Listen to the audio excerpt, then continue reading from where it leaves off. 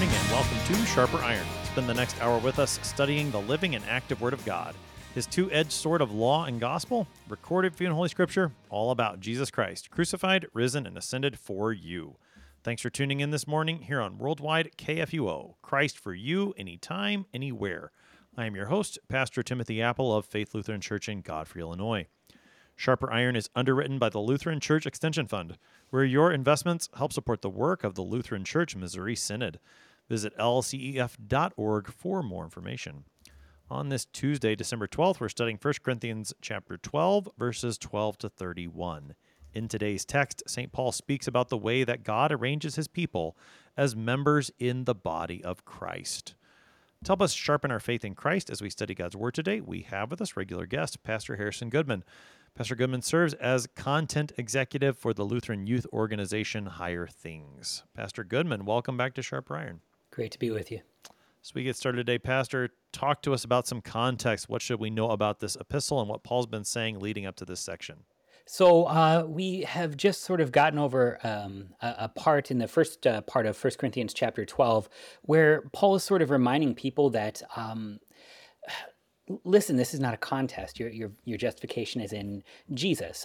There's going to be lots of different things that are happening, and that's great. But if you're using them for yourself, is that really any better than the ways that you were before when you were pagans following the ways of the demons? It's a reminder that Corinth is in a lot of ways, which I'm sure has been made clear by now, a pretty contemporary location. There's a lot of bad stuff going on, and it's to me just extremely comforting to read Paul just sort of yell at these people. First of all, because we can recognize, I know these things actually are bad and were meant to be bad then too, because Paul was actually writing to Christians and saying, hey, you guys knock it off. But also because, well, God kept his church through Corinth. If the church can survive Corinth, the church can survive America. Let's just all take a breath and then see what we can see.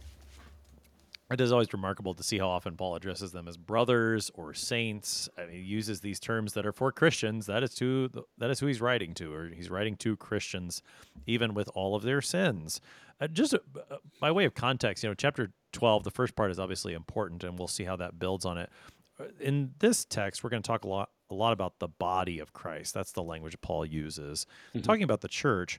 But we also have the body of Christ coming up in chapter 11 concerning the body of Christ in the sacrament. Just as an introduction, and this may come up more as we talk, how do those two things relate to each other? The body of Christ in the sacrament, the fact that the church is called the body of Christ. So I kind of go to Ephesians for this one. It's Ephesians that tells us that he put all things under his feet and gave him as head over all things to the church, which is his body, the fullness of him who fills all in all. So we are the body of Christ because we're stuck to him who is the head. He fills us. And so one of the ways that we are identified as the church are by receiving the marks of the church. We receive the body of Christ and the blood. And here it becomes a better identifier than all of the other ways that we would sort of try and mark who really is a Christian and who's not. And Corinth, again, is sort of a great example because you go through the descriptions of what the people are doing, and you're like, there's no way these are brothers in Christ. This is Fox News, and we're complaining about the pagans. This is about the other people. When we start with who Christ is, and are we attached to Christ? Have we received Christ? It's a lot easier to talk about a church with both a degree of nuance that lets us find both sinners and saints in the same people, but also in a way that gives us sort of actual hope that's rooted in more than just trying harder or kicking certain people out. All right, so with that introduction, and I'm sure we'll talk more about that as we go on, let's read the text. This is 1 Corinthians 12, beginning at verse 12. For just as the body is one and has many members, and all the members of the body, though many, are one body, so it is with Christ.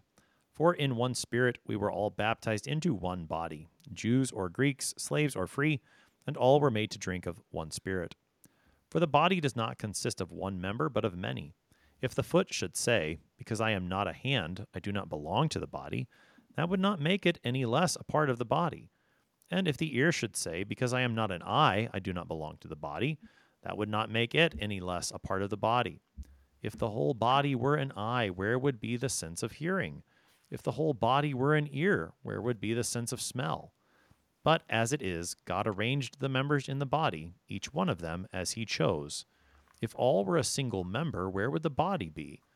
As it is, there are many parts, yet one body. The eye cannot say to the hand, I have no need of you, nor again the head to the feet, I have no need of you.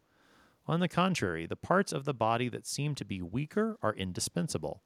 And on those parts of the body that we think less honorable, we bestow the greater honor. And our unpresentable parts are treated with greater modesty, which our more presentable parts do not require. But God has so composed the body, giving greater honor to the part that lacked it, that there may be no division in the body, but that the members may have the same care for one another.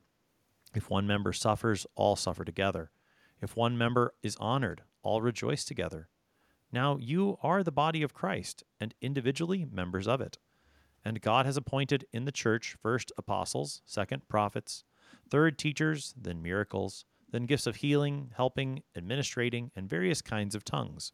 Are all apostles? Are all prophets? Are all teachers? Do all work miracles? Do all possess gifts of healing? Do all speak with tongues? Do all interpret? But earnestly desire the higher gifts, and I will show you a still more excellent way. That is our text for today. It's 1 Corinthians 12, verses 12 to 31. So, Pastor Goodman, we've already introduced this concept, the body of Christ, which is the primary reality that Paul speaks about here. Keep talking more about verses 12 and 13, the way Paul introduces it. So it's important to start to recognize where the church is, and who the church is, because you look around, and Corinth being a good example, honestly, your own parish or my own parish being a good example, you can find people in there you don't like, and when you don't like them, it's just a whole lot easier to imagine they're not Christian. You can also find all kinds of sin being forgiven, and all of it, a spirit who baptizes into one body, Jews or Greeks, slaves or free, and makes to drink of one spirit. The church then is the collective body of Christians and the mystical body of Christ. We can talk about the church, and in English it's a sloppy language. We don't sort of have like nuanced words for this. And so when I say I'm going to church, I might just mean sort of the address where my particular congregation resides. I might mean I'm going to receive the word in sacraments. I might mean this is the place where the elect are gathered, and in all of it, it's hard to parse. The problem sort of gets even more complex when you actually step foot inside, because you can determine exactly who and where the church is, but when we mix the two together, it gets difficult. So, in other words, we can talk about who the church is. They are the believers. The problem is you cannot identify or observe this faith anywhere. We can go to the Pharisee and the tax collector, the good old-fashioned parable where like the only reason we know the answer is because Jesus tells us the answer. Because if we were to look at it and say, I can clearly tell which one of these two has faith, it's always the Pharisee who actually goes to church and observes the tenets of the law, tithes, that's important. He does all of these things that he should be doing and yet has no faith. And then you see the tax collector who outwardly seems to have none of these things, but beats his breast and says, Lord, have mercy on me, a sinner, has genuine faith. You can identify who the church is as the people who have faith. And you can identify where the church is by the public marks. You can say this is a place where the gospel is preached and its truth and purity, and the sacraments are administered according to God's institution. And that is enough for the unity of the church. But then we always try and measure and say, all right, so are you having every Sunday communion? Because if you're not having every Sunday communion, like, are you the church? What if you're at the Roman Catholic Church? So the gospel isn't being preached. Like, what's happening there? And you inside of the church, you are all hip. The whole thing is so messy that we need a whole chapter almost of Paul just sort of laying out, this is what we actually are. We need to sort of set aside the way that you would sort of measure these things. Because when we attach the marks of the church to individuals, we end up either trying to undo faith In other words, we should say these are good people, so they're obviously Christian, or overdo works and say, I can tell they're Christian because they are being good.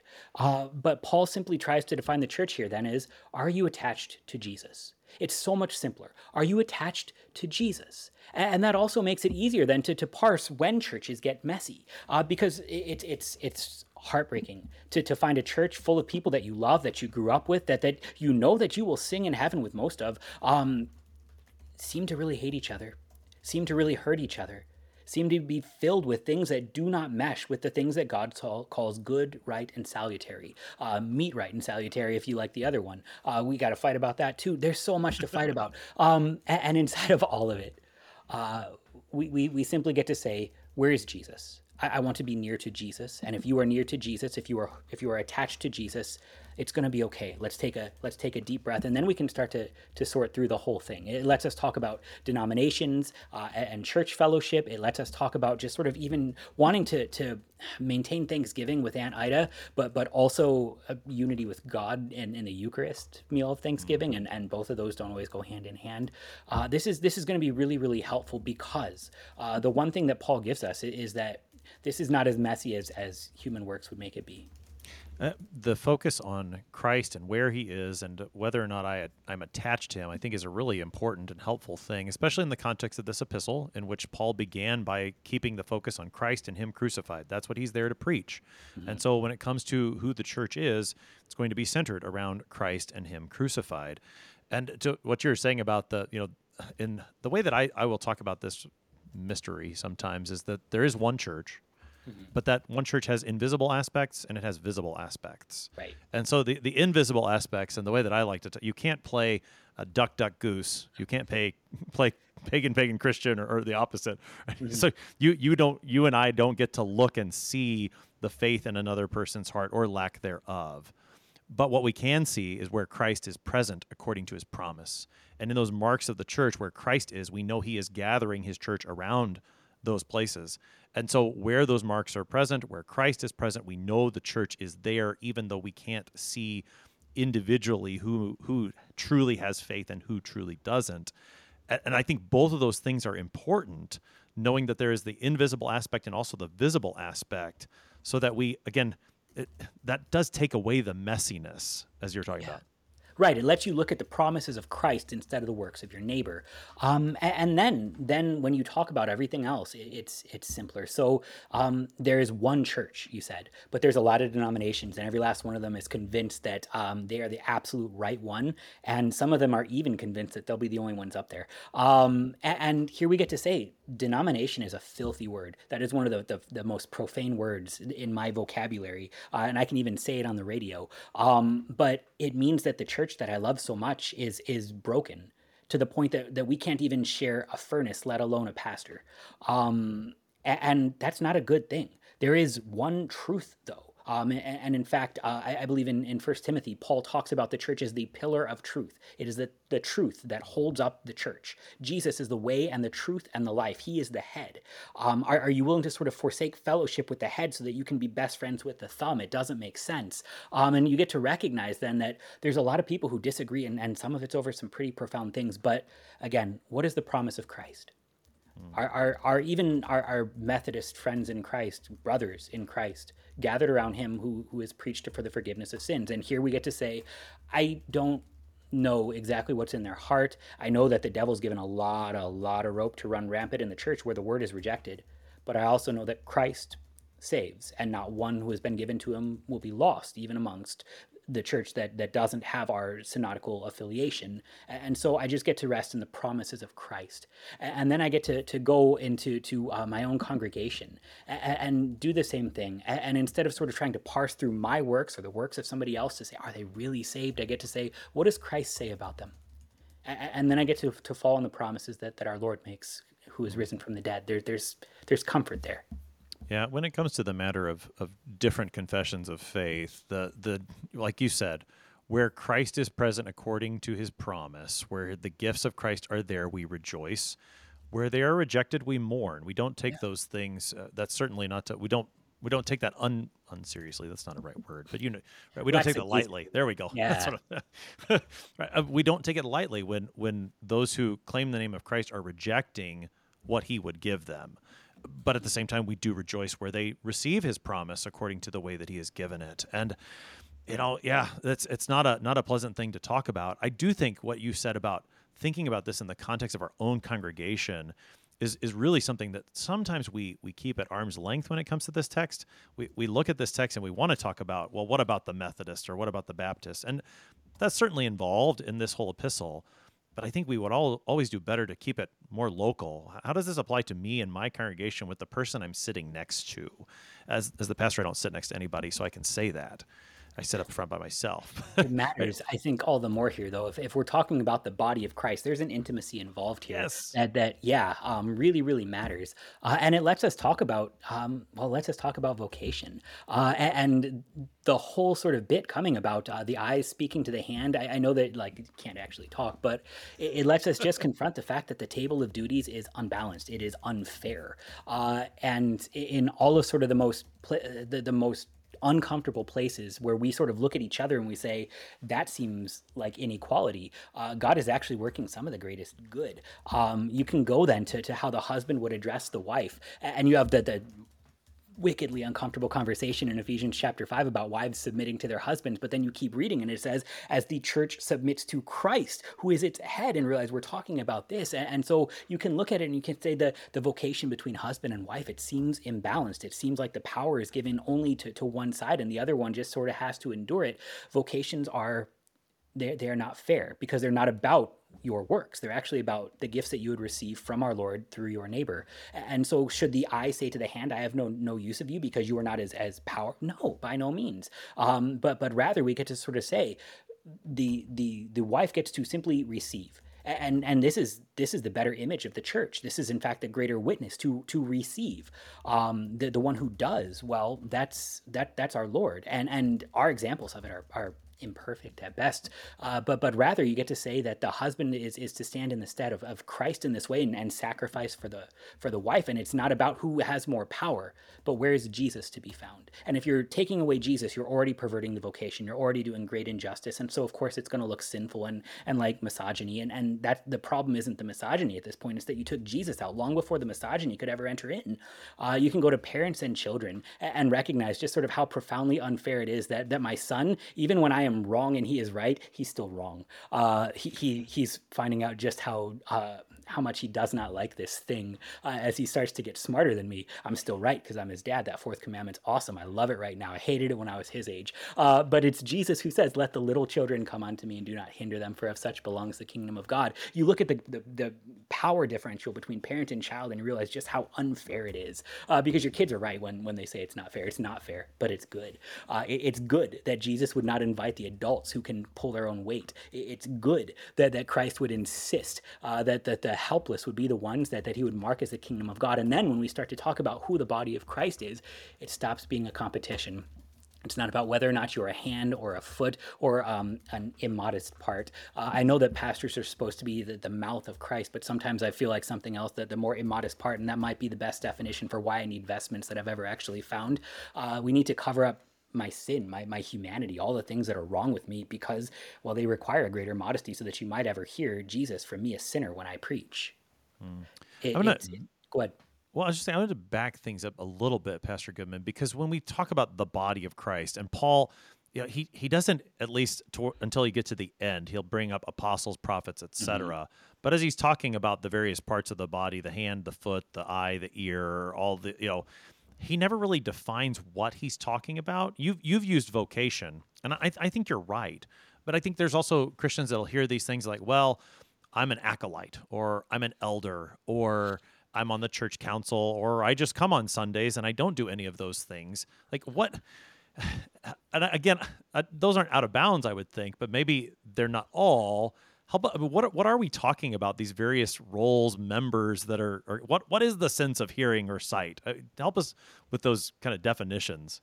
So I think probably the best thing in the world to do is just stop talking about it that way. And should you be an acolyte? Well, does your church have candles that need to be lit? Do you sort of fit there? There are some vocations where the description is already sort of made very clear in other places. So, like husband, there's a gender that's required for this. Pastor, there are more than just a gender required for it. There's a whole list of things that Paul would give to Timothy.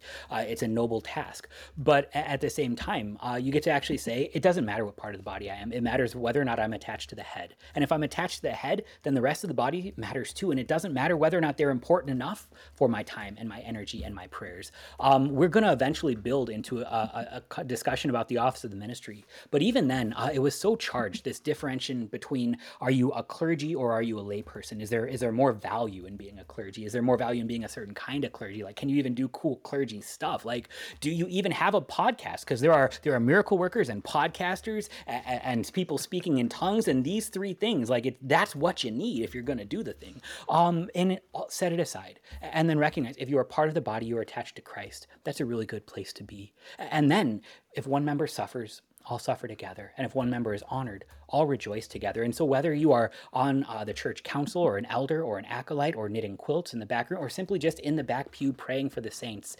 God be praised for you, but not because you're doing those things, but because Christ has knit you into his body and remains your head. And then when you get to look around and you say, is there something my church needs that I am equipped to do? Is there a place where I can love my neighbor and recognize that God will work through that and bless that? And so the churches need elders, even though the way that we talk about elders in our congregations isn't in the Bible. That there's no such thing as a voters meeting in sacred scripture. God be praised. But at the same time, we got to figure this stuff out. So what if I could lend my time, my talents, and my treasures, which is the way to talk about it, to these things? And it stops being a contest. Which body part are you on the body of Christ? It matters more. Are you attached to the head? That's the only thing I want to talk about.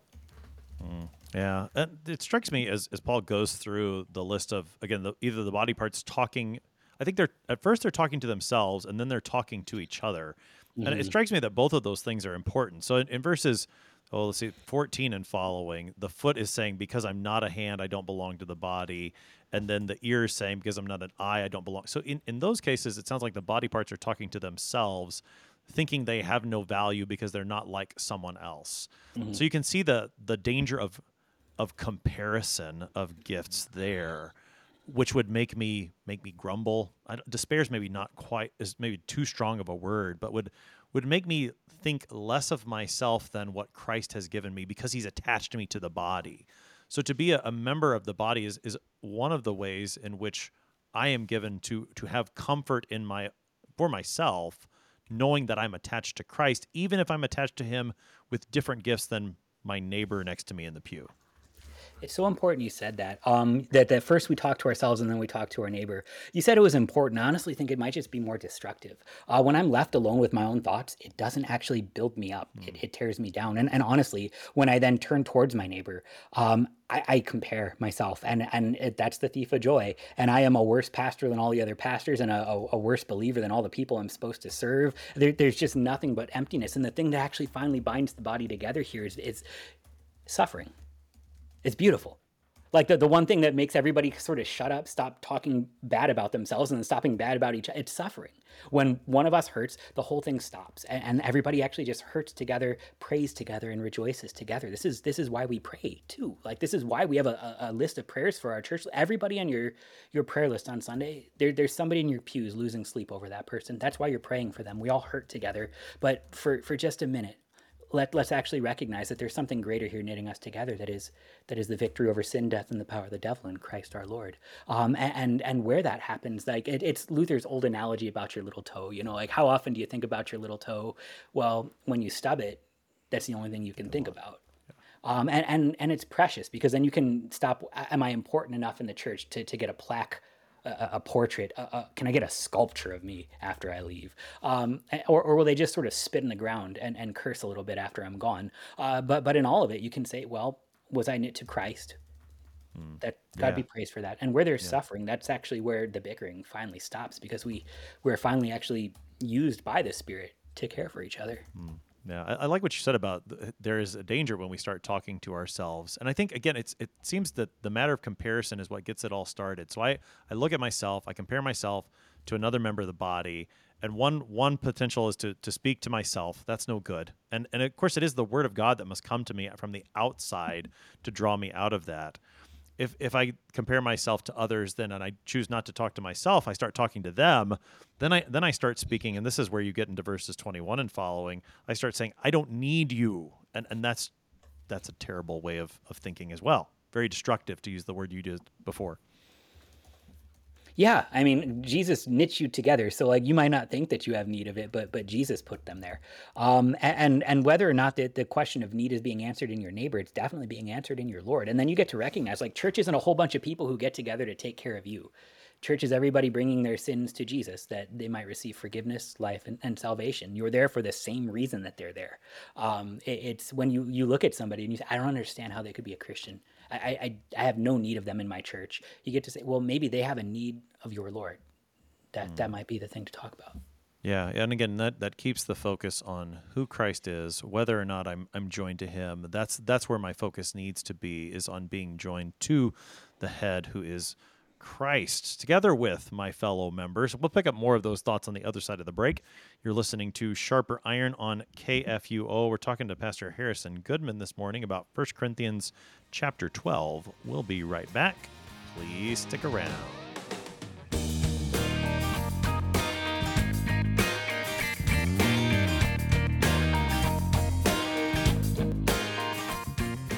Lutheran Church Extension Fund exists to support Lutheran Church Missouri Synod ministries and church workers. How do we do this? Your investment with LCEF makes it possible for LCMS churches, schools, organizations, and church workers to receive low-cost loans for new and growing ministries.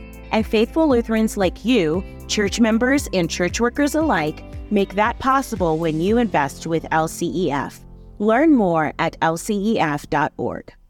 LCF is a nonprofit religious organization. Therefore, LCF investments are not FDIC insured bank deposit accounts. This is not an offer to sell investments or solicitation to buy. LCF will offer and sell its securities only in states where authorized. The offer is made solely by LCF's offering circular. Investors should carefully read the offering circular, which more fully describes associated risks.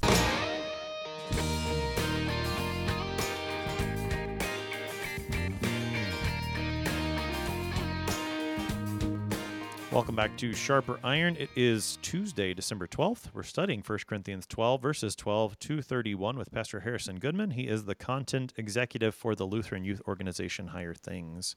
Pastor Goodman, within this long section where the body parts are talking to themselves or to each other, there's a number of places where the Apostle Paul reminds us who's in charge of this whole thing. The first one that I note in the text is in verse 18, where he says, as it is God arranged the members in the body. This is God's doing, which is reminiscent of the way that he spoke in the previous part of this chapter, that all of the gifts that he spoke about, they are given by the Spirit who does so according to his will. And so to become discontent within the body of Christ is not only to sin against our neighbor, as we were talking about previously, but it is also to be discontent with God and the way that he would arrange things according to his purposes. Yeah, and it's also, pretty much guaranteed to happen just because of that. It's comforting that way, if you think about it. If God is the one who arranged it this way, well, I, as somebody who has to have old Adam drowned in him every single day, can pretty well expect to wake up and find at least a little bit of discontent, a little bit of grass is greener on the other side, a little bit of frustration with, I could do it better if, or, well, I just don't like how little I'm valued. All of these things are not the things that you overcome, but rather the things that Christ rips away from you, crucifies, and, well, also never, ever, ever uses them as an excuse to, well, not have you tied to the body. Because it is still it's the ungrateful hand that's still attached to the body. It's the ungrateful mouth that's still attached to the body. It's beautiful this way, because then church is not measured by your praise, but by God's gifts, which has ties to a lot of other things, I suppose, if you wanted to pull on that thread. But at the same time, the thing to rather look at is, well, God arranged it. And so not only is it you're expected to sort of struggle with it, but he's expected to work there. which means you can expect your God to speak to you through your pastor, even if you don't like him. You can expect, despite the fact that your LWML might be women that are a lot older than you, and you don't understand why they're so caught up in the things that they're still going to take care of you. They're still going to be the ones decorating the church. They're still going to be the ones caring for everybody at every funeral. It's incredible that when, again, sin brings about suffering and death rear their heads, the church is still the church, operating as the body of Christ under him who is the head. And well, as God arranged it, it functions. The wheels have not fallen off this bus, despite the fact that, well, it's us that are making it up. And there are social clubs that don't endure the way the church does, simply because they're full of us. Yeah. I'm thinking through the third article, the explanation that the Holy Spirit is the one who does all of this. He calls, he gathers, enlightens, he keeps. This is the ongoing work of the Holy Spirit within the church, not just the calling to faith, as we talked about in the previous text. You only confess Jesus as Lord by the Holy Spirit, but now the ongoing work of the Holy Spirit. That's what's being described here in the rest of the chapter 12. Right. And the way that he does it matters, especially here, because the way that he keeps us is not sort of by sort of erasing our will, and instead just sort of making us super okay with everything that happens here. And it's also not by just sort of giving us a pep talk, like, I know you want to quit, man, but you just got to do it one more time. But rather it is by daily and richly forgiving the sins of me and all believers. How is it that the church is kept? How are the wheels still on this bus? Well, every single day, your sins are forgiven there. And the sins of your neighbor are forgiven there. That's the thing that's holding us all together. Yeah, absolutely. Yeah. So this is the work of the Holy Spirit to keep the church together as one body. As you were talking about some of the ways that this plays out in everyday congregational life, this text has struck me recently as we need to be together physically. And the ways that you were talking about the body of Christ supporting each other, those are physical things, like real, everyday, normal things, ordinary things that we do. And we need to be together. And this was something that I reflected upon first, probably, or at least for more deeply, during the times of COVID when we weren't together. But just to think about this, that the church is the body of Christ. And I don't think we should talk about that as the picture. We should talk about it as the reality. We are the body of Christ. And if we are the body of Christ, then our bodies actually need to be together with each other's bodies. Like, I think this text speaks very much to that. Yeah, I mean, I think we're pretty well at the point now where we should go ahead and address the catechism. It should be the devil, the world, our own sinful flesh, and COVID. But like it at the same time has taught us a lot. If I really am part of the body of Christ, well, if you cut your hand off, keep it quarantined in the closet for 2 years, it's actually probably not going to be healthy for the hand when you go and visit it later. And we saw it play out. There are people who sort of disappeared and never really came back. There were stressors. There were longings. There were losses. It was not enough to simply all say, well, we're going to all watch the same Zoom or YouTube channel once a week at some point, probably variously throughout. We'll probably at least get the highlights. Somebody will tell us about it. You see just sort of how it sort of festers. But rather, if we are knit together, it actually, again, lets us confront suffering. I'm going to keep following on that because suffering is a physical thing too. It's a mental anguish. It has those connotations, but it is a physical thing. When your soul is being afflicted, your body hurts. When your mind is being afflicted, you don't want to get up. It's hard to take a shower. And when all of these things happen, one of the things that are actually given is an incarnate church, a body of Christ knit together under him who is the head. And so the way that all of the body cares for the least of these when it hurts, when it suffers, is we all actually suffer together. Like it's not even just that we alleviate their suffering and we all sort of rub some extra Jesus on it and then it's all better, but rather I'll suffer with you.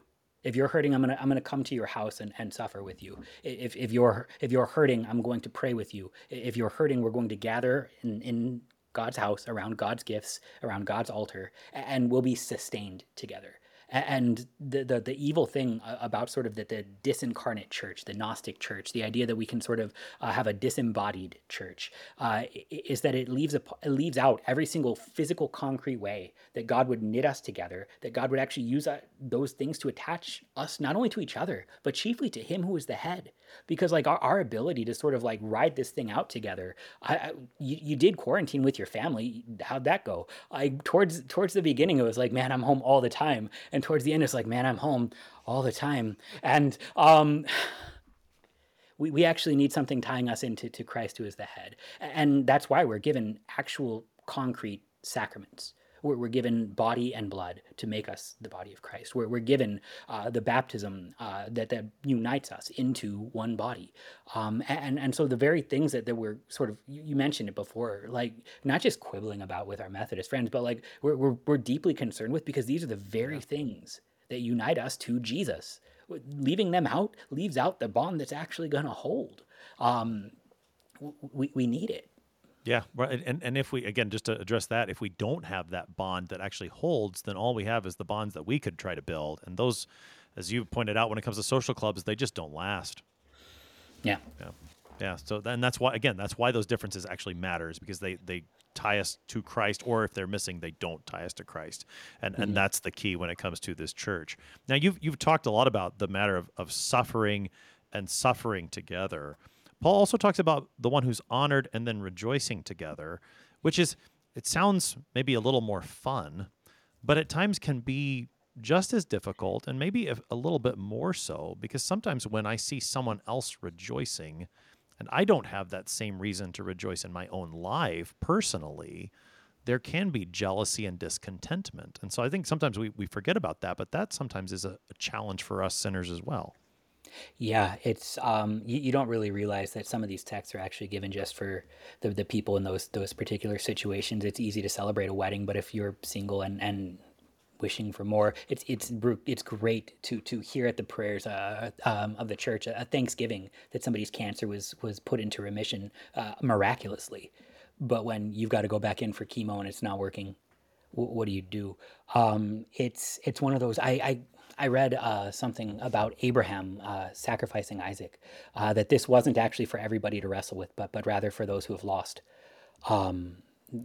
to recognize that God can actually restore the things that seem completely far gone. The things that's going to actually allow us to rejoice together is not just sort of, well, good for you, I guess, but rather I have the promise in Christ, who is my all in all. And here I actually get to see a foretaste of what I will finally see on the last great day in my neighbor today. I don't even have to wait to look to try and imagine what healing would look like. They're giving me a foretaste of what I will see in the resurrection, even if my cancer is not put into remission here. I know that I am lonely and longing for companionship, but as I celebrate this wedding, I get to see a foretaste of what it is to be the bride of Christ in the resurrection, to rejoice together. Again, it's not a social club. It's rather, can I find in my neighbor who is part of the body of Christ just a little picture of Jesus? And they're recognized, I'm tied to the same Jesus. I can't help but rejoice now. I'm caught up in it with them. Yeah. Well, and in that way, then the suffering and joy are much closer together than perhaps we would realize. They may look like they're on opposite ends of the spectrum, but often suffering leads to joy. I mean, they just go hand in hand within the Christian life. Death and resurrection. Yeah. Yeah. So if a lot here in this text. Now, one member suffers, all suffer together. One member is honored, all rejoice together. Verse 27, then, you are the body of Christ and individually members of it. And then Paul starts to take us into lists. And of course, this is where our attention usually gets drawn in this chapter is to these lists. And like, which one am I? I want that one. I don't think that's the purpose. But we do have a list here: apostles, prophets, teachers, miracles, gifts of healing, helping, administrating, various kinds of tongues. Help us into what's going on here. Oh man, it's going to be messy. Like if it wasn't going to be messy, we didn't need this. We can guess at some of these things, but in truth, we don't really know. The things to sort of hang on to are, there is one office of the holy ministry. there's clergy. There's a lot of different sort of ways that it has been manifested throughout time and space, but it's also addressed in Ephesians chapter 4:11. He gave apostles, prophets, evangelists, shepherds, and teachers to build the church up. And so some of these we can pick apart, some of these we can't. The apostles, it literally means the sent ones. They are the witnesses of the resurrection sent by Christ. We attribute to them the words of Jesus. We attribute to them the New Testament canon, really. It matters to us that the authors of the New Testament are tied to the blessed apostles in some way, shape, or form. So even when you have somebody like Mark, it matters that they have some tie to one of the 12. Somebody like Luke, who would have been tied as well. So we have Peter and Paul, most notably for Luke and Mark, and I think in that order. But I might be talking too fast for my brain to pay attention. But just sort of moving right along before I get caught. Prophets, they are called immediately. They are called without means. God spoke, they heard, and it's not to predict the future, but it's rather to reveal the will of God. So in the Old Testament, the prophets were sent not to sort of like, I'm going to be your magic 8-ball, but rather, this is what the Lord would speak about this. And you can know that they are a prophet, not just because they're doing miracles or making predictions, but rather what they're saying is in line with everybody who has spoken the word of God before them. Are they in line with Moses and the Pentateuch and going forward from the prophets? In the Old Testament, you see it. You also have John the Baptist, who a lot of people would call the last great prophet. But in Acts 13:1, Barnabas is referred to as a prophet. Paul, in a couple of chapters, 1 Corinthians 14:6, will sort of allude to the fact that he can prophesy.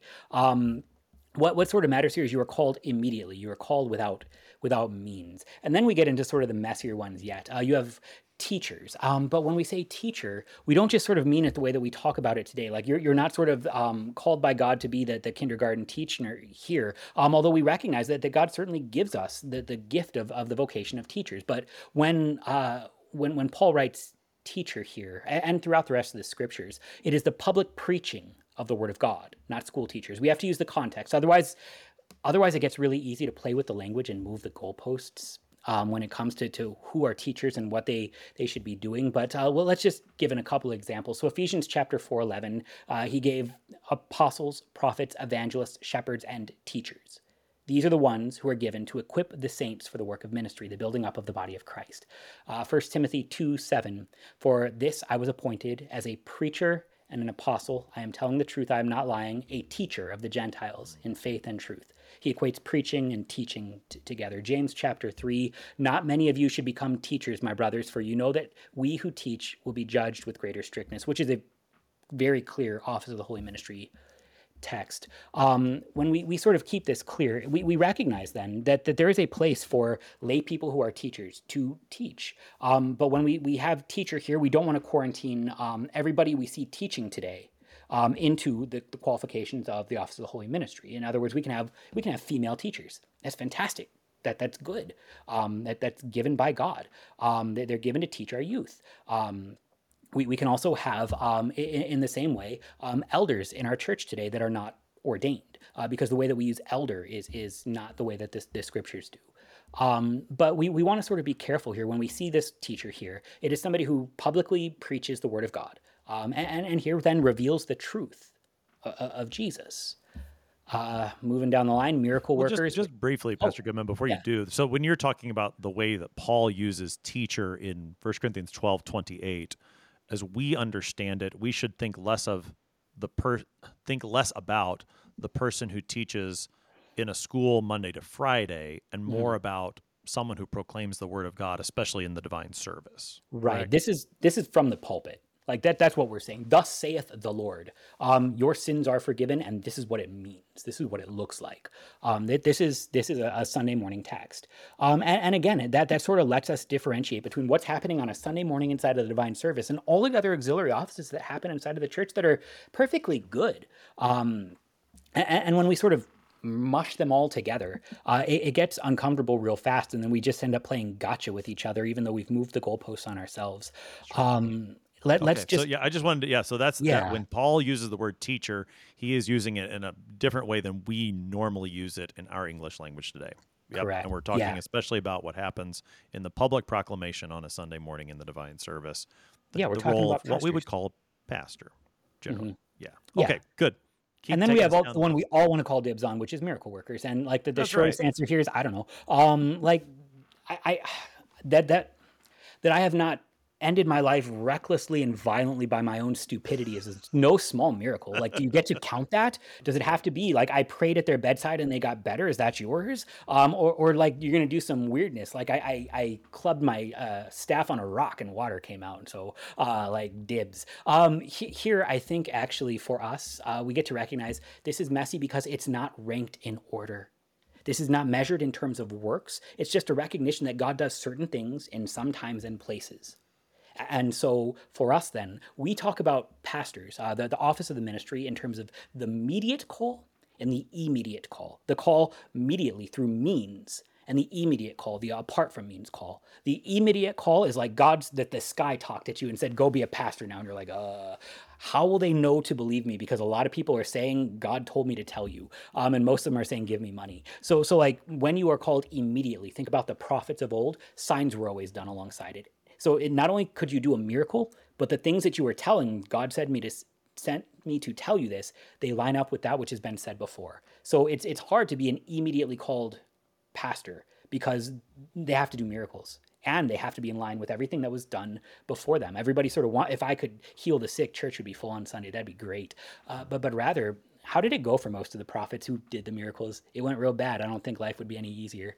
But rather today, we typically have the immediately called pastors, the pastors who are called through means. So the Holy Spirit is promised to work through means, through people and stuff. So at your voters meeting, the Holy Spirit promised to actually vote, to work within the vote, And here I get to say, I know you're my pastor because, well, you were installed here.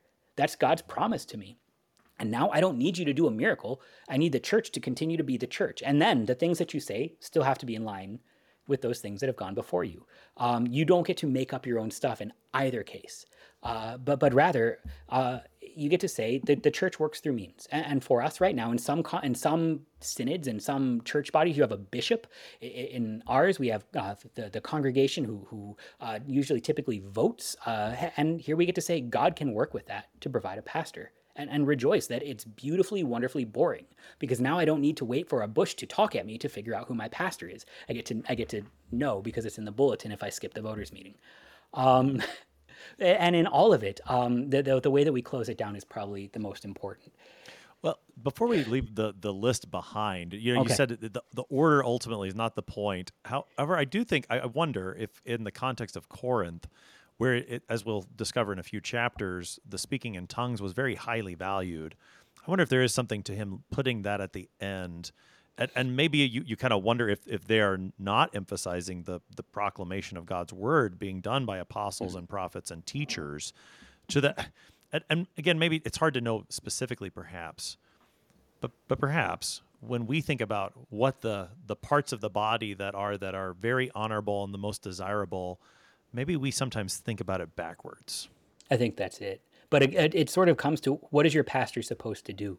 He is supposed to speak in line with the rest of the prophets and the apostles who have gone before. He's supposed to preach the gospel to you. And if you've left that behind, it doesn't matter how many miracles you've done. The devil does plenty.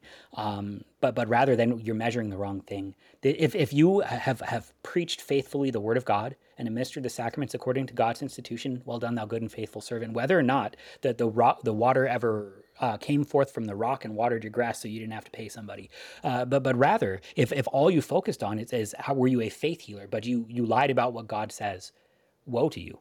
And if you're so caught up in the trappings of sort of like the supposed higher gifts, that you've lost sight of the preaching of the gospel, Paul would show you a more excellent way. So to Corinth, that was really caught up in this, the speaking in tongues. For us, honestly, that go looking for miracles in a world that looks awful gray, we are again called back to the one thing that actually still, right back at the beginning, knits us into him who is the head. Yeah. So, I mean, these questions that he asks in verse 29, are all apostles, prophets, teachers, do all work miracles, etc.? The answer to that is no, right? Mm-hmm. Yeah. So no, you don't, but it's okay. It's okay. I don't want to be an apostle. Like, that went rough for them. It's hard enough being a pastor.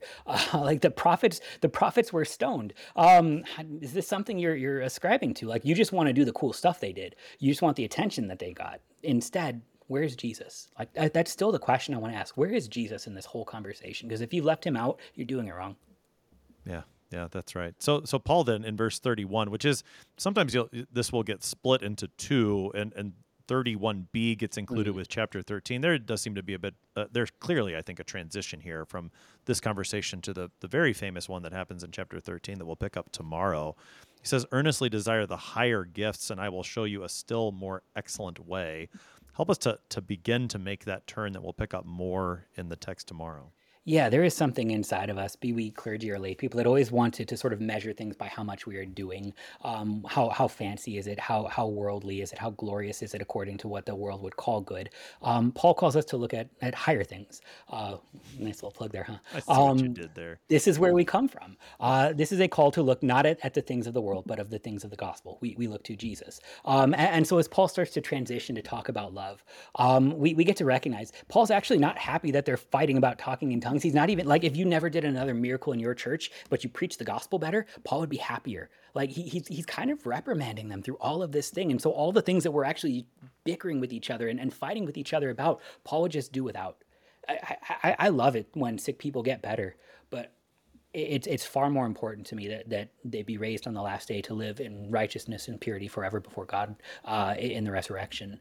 And so when we gather around higher things, we gather around the pure preaching of the gospel. We gather around the sacraments that sustain us and the teachings that point us only and always to Jesus and not salvation by our works. Whenever we get caught up in salvation by our works, by trying or by feeling our way into there, by the enthusiasm of like, how moved were you in this service, you lose sight of Jesus, because now it's rooted in you. And it will turn inward against yourself, and it will turn outward against your neighbor, when in all of it, Paul would have us look to Jesus. It actually lets us talk then about what love is. And it's not just sort of the pretty wedding text, the next guy's going to have fun, but it's Galatians chapter 5, verse 22. The fruit of the Spirit is love, joy, peace, patience, kindness, goodness, faithfulness. If you're looking to the Spirit, the fruit will come. We are desperate to be tied to Jesus, because this is the thing that endures. This is the thing that is greater than anything that would bring fame and fortune by worldly standards, because it's the thing that saves us from the devil, the world, our own sinful flesh, and even COVID. And so then we must constantly be shown this too. It matters. I will show you still a more excellent way, because it's not intuitive. It's not something we're going to grasp by our own reason or strength. It's something that has to be preached to us over and over and over again. And it's why so many times our idols have to sort of be ripped from our hands, so that there can be made room for the gospel, because we can't actually hold both as much as we wish that we could. I want to be the pastor who is defined by, and then I'll immediately go away from, was the gospel preached? Did people hear? Was faith created? Was the Spirit? And I'll say, did I get it? Did I do a good job? Where am I in this? You can't hold both. You can't hold, can I be friends to the world, and instead, we just look to Jesus and we say, the rest will come as it needs to. There will still be miracles. Like, that's the wonderful thing. Even though people were bickering and using miracle working for lifting each other up and standing on top of each other instead of actually good for neighbor, God still worked miracles in the church. When the church was persecuted, there were tongues that were spoken. And if it ever comes back to that, I imagine they might pop back up, because the tongues weren't actually to hide the tongues weren't to hide the gospel from everybody in the room, but rather they were to let the gospel be preached when it was maybe not the safest thing. If it ever comes to that, I imagine they'll pop up. What's wonderful is that, and I imagine we'll do the same thing and get real egotistical about it. God will still give us that which we need, and he'll give us even more, because God gives good gifts abundantly. And so that's the thing to keep falling back on. Yeah, I mean, the higher things, the higher gifts, I'm a especially fan. I know that is where the name comes from, correct? That's this verse. Yeah. I mean, as just thinking through this chapter as a whole, that matter of the higher things, the higher gifts, I would even take it all the way back to the beginning of chapter 12, where before Paul ever talked about any of the things like being an apostle or speaking in tongues, he talks about the foundation, which is Jesus is Lord. And that confession, that highest gift of all, is given through the work of the Holy Spirit. And apart from that confession, you're not part of Christ. And that's what really matters. And so it's almost like, yeah, he's drawing you all the way back to the beginning of his chapter, before then he does move you on to this more excellent way that's coming here in chapter 13, which is going to be centered in Christ as well. not to steal everybody's thunder, but that's, the higher things that's found in Christ, who is Lord. God be praised. Absolutely. Pastor Harrison Goodman is the content executive for the Lutheran Youth Organization Higher Things. He has been helping us today to study 1 Corinthians chapter 12, verses 12 to 31. Pastor Goodman, thanks for being our guest today. Thanks for having me and giving me these verses. God be praised that he has arranged us in the body of Christ. He has connected us to him who is our head, and in him we have the fullness of his gifts, the highest thing of all, faith in him, the Lord over all, our Savior. I'm your host here on Sharper Iron, Pastor Timothy Appel of Faith Lutheran Church in Godfrey, Illinois. If you have any questions about 1 Corinthians 12, send an email to kfuo@kfuo.org. It is always a joy to hear from you. Thanks for spending the morning with us. Talk to you again tomorrow.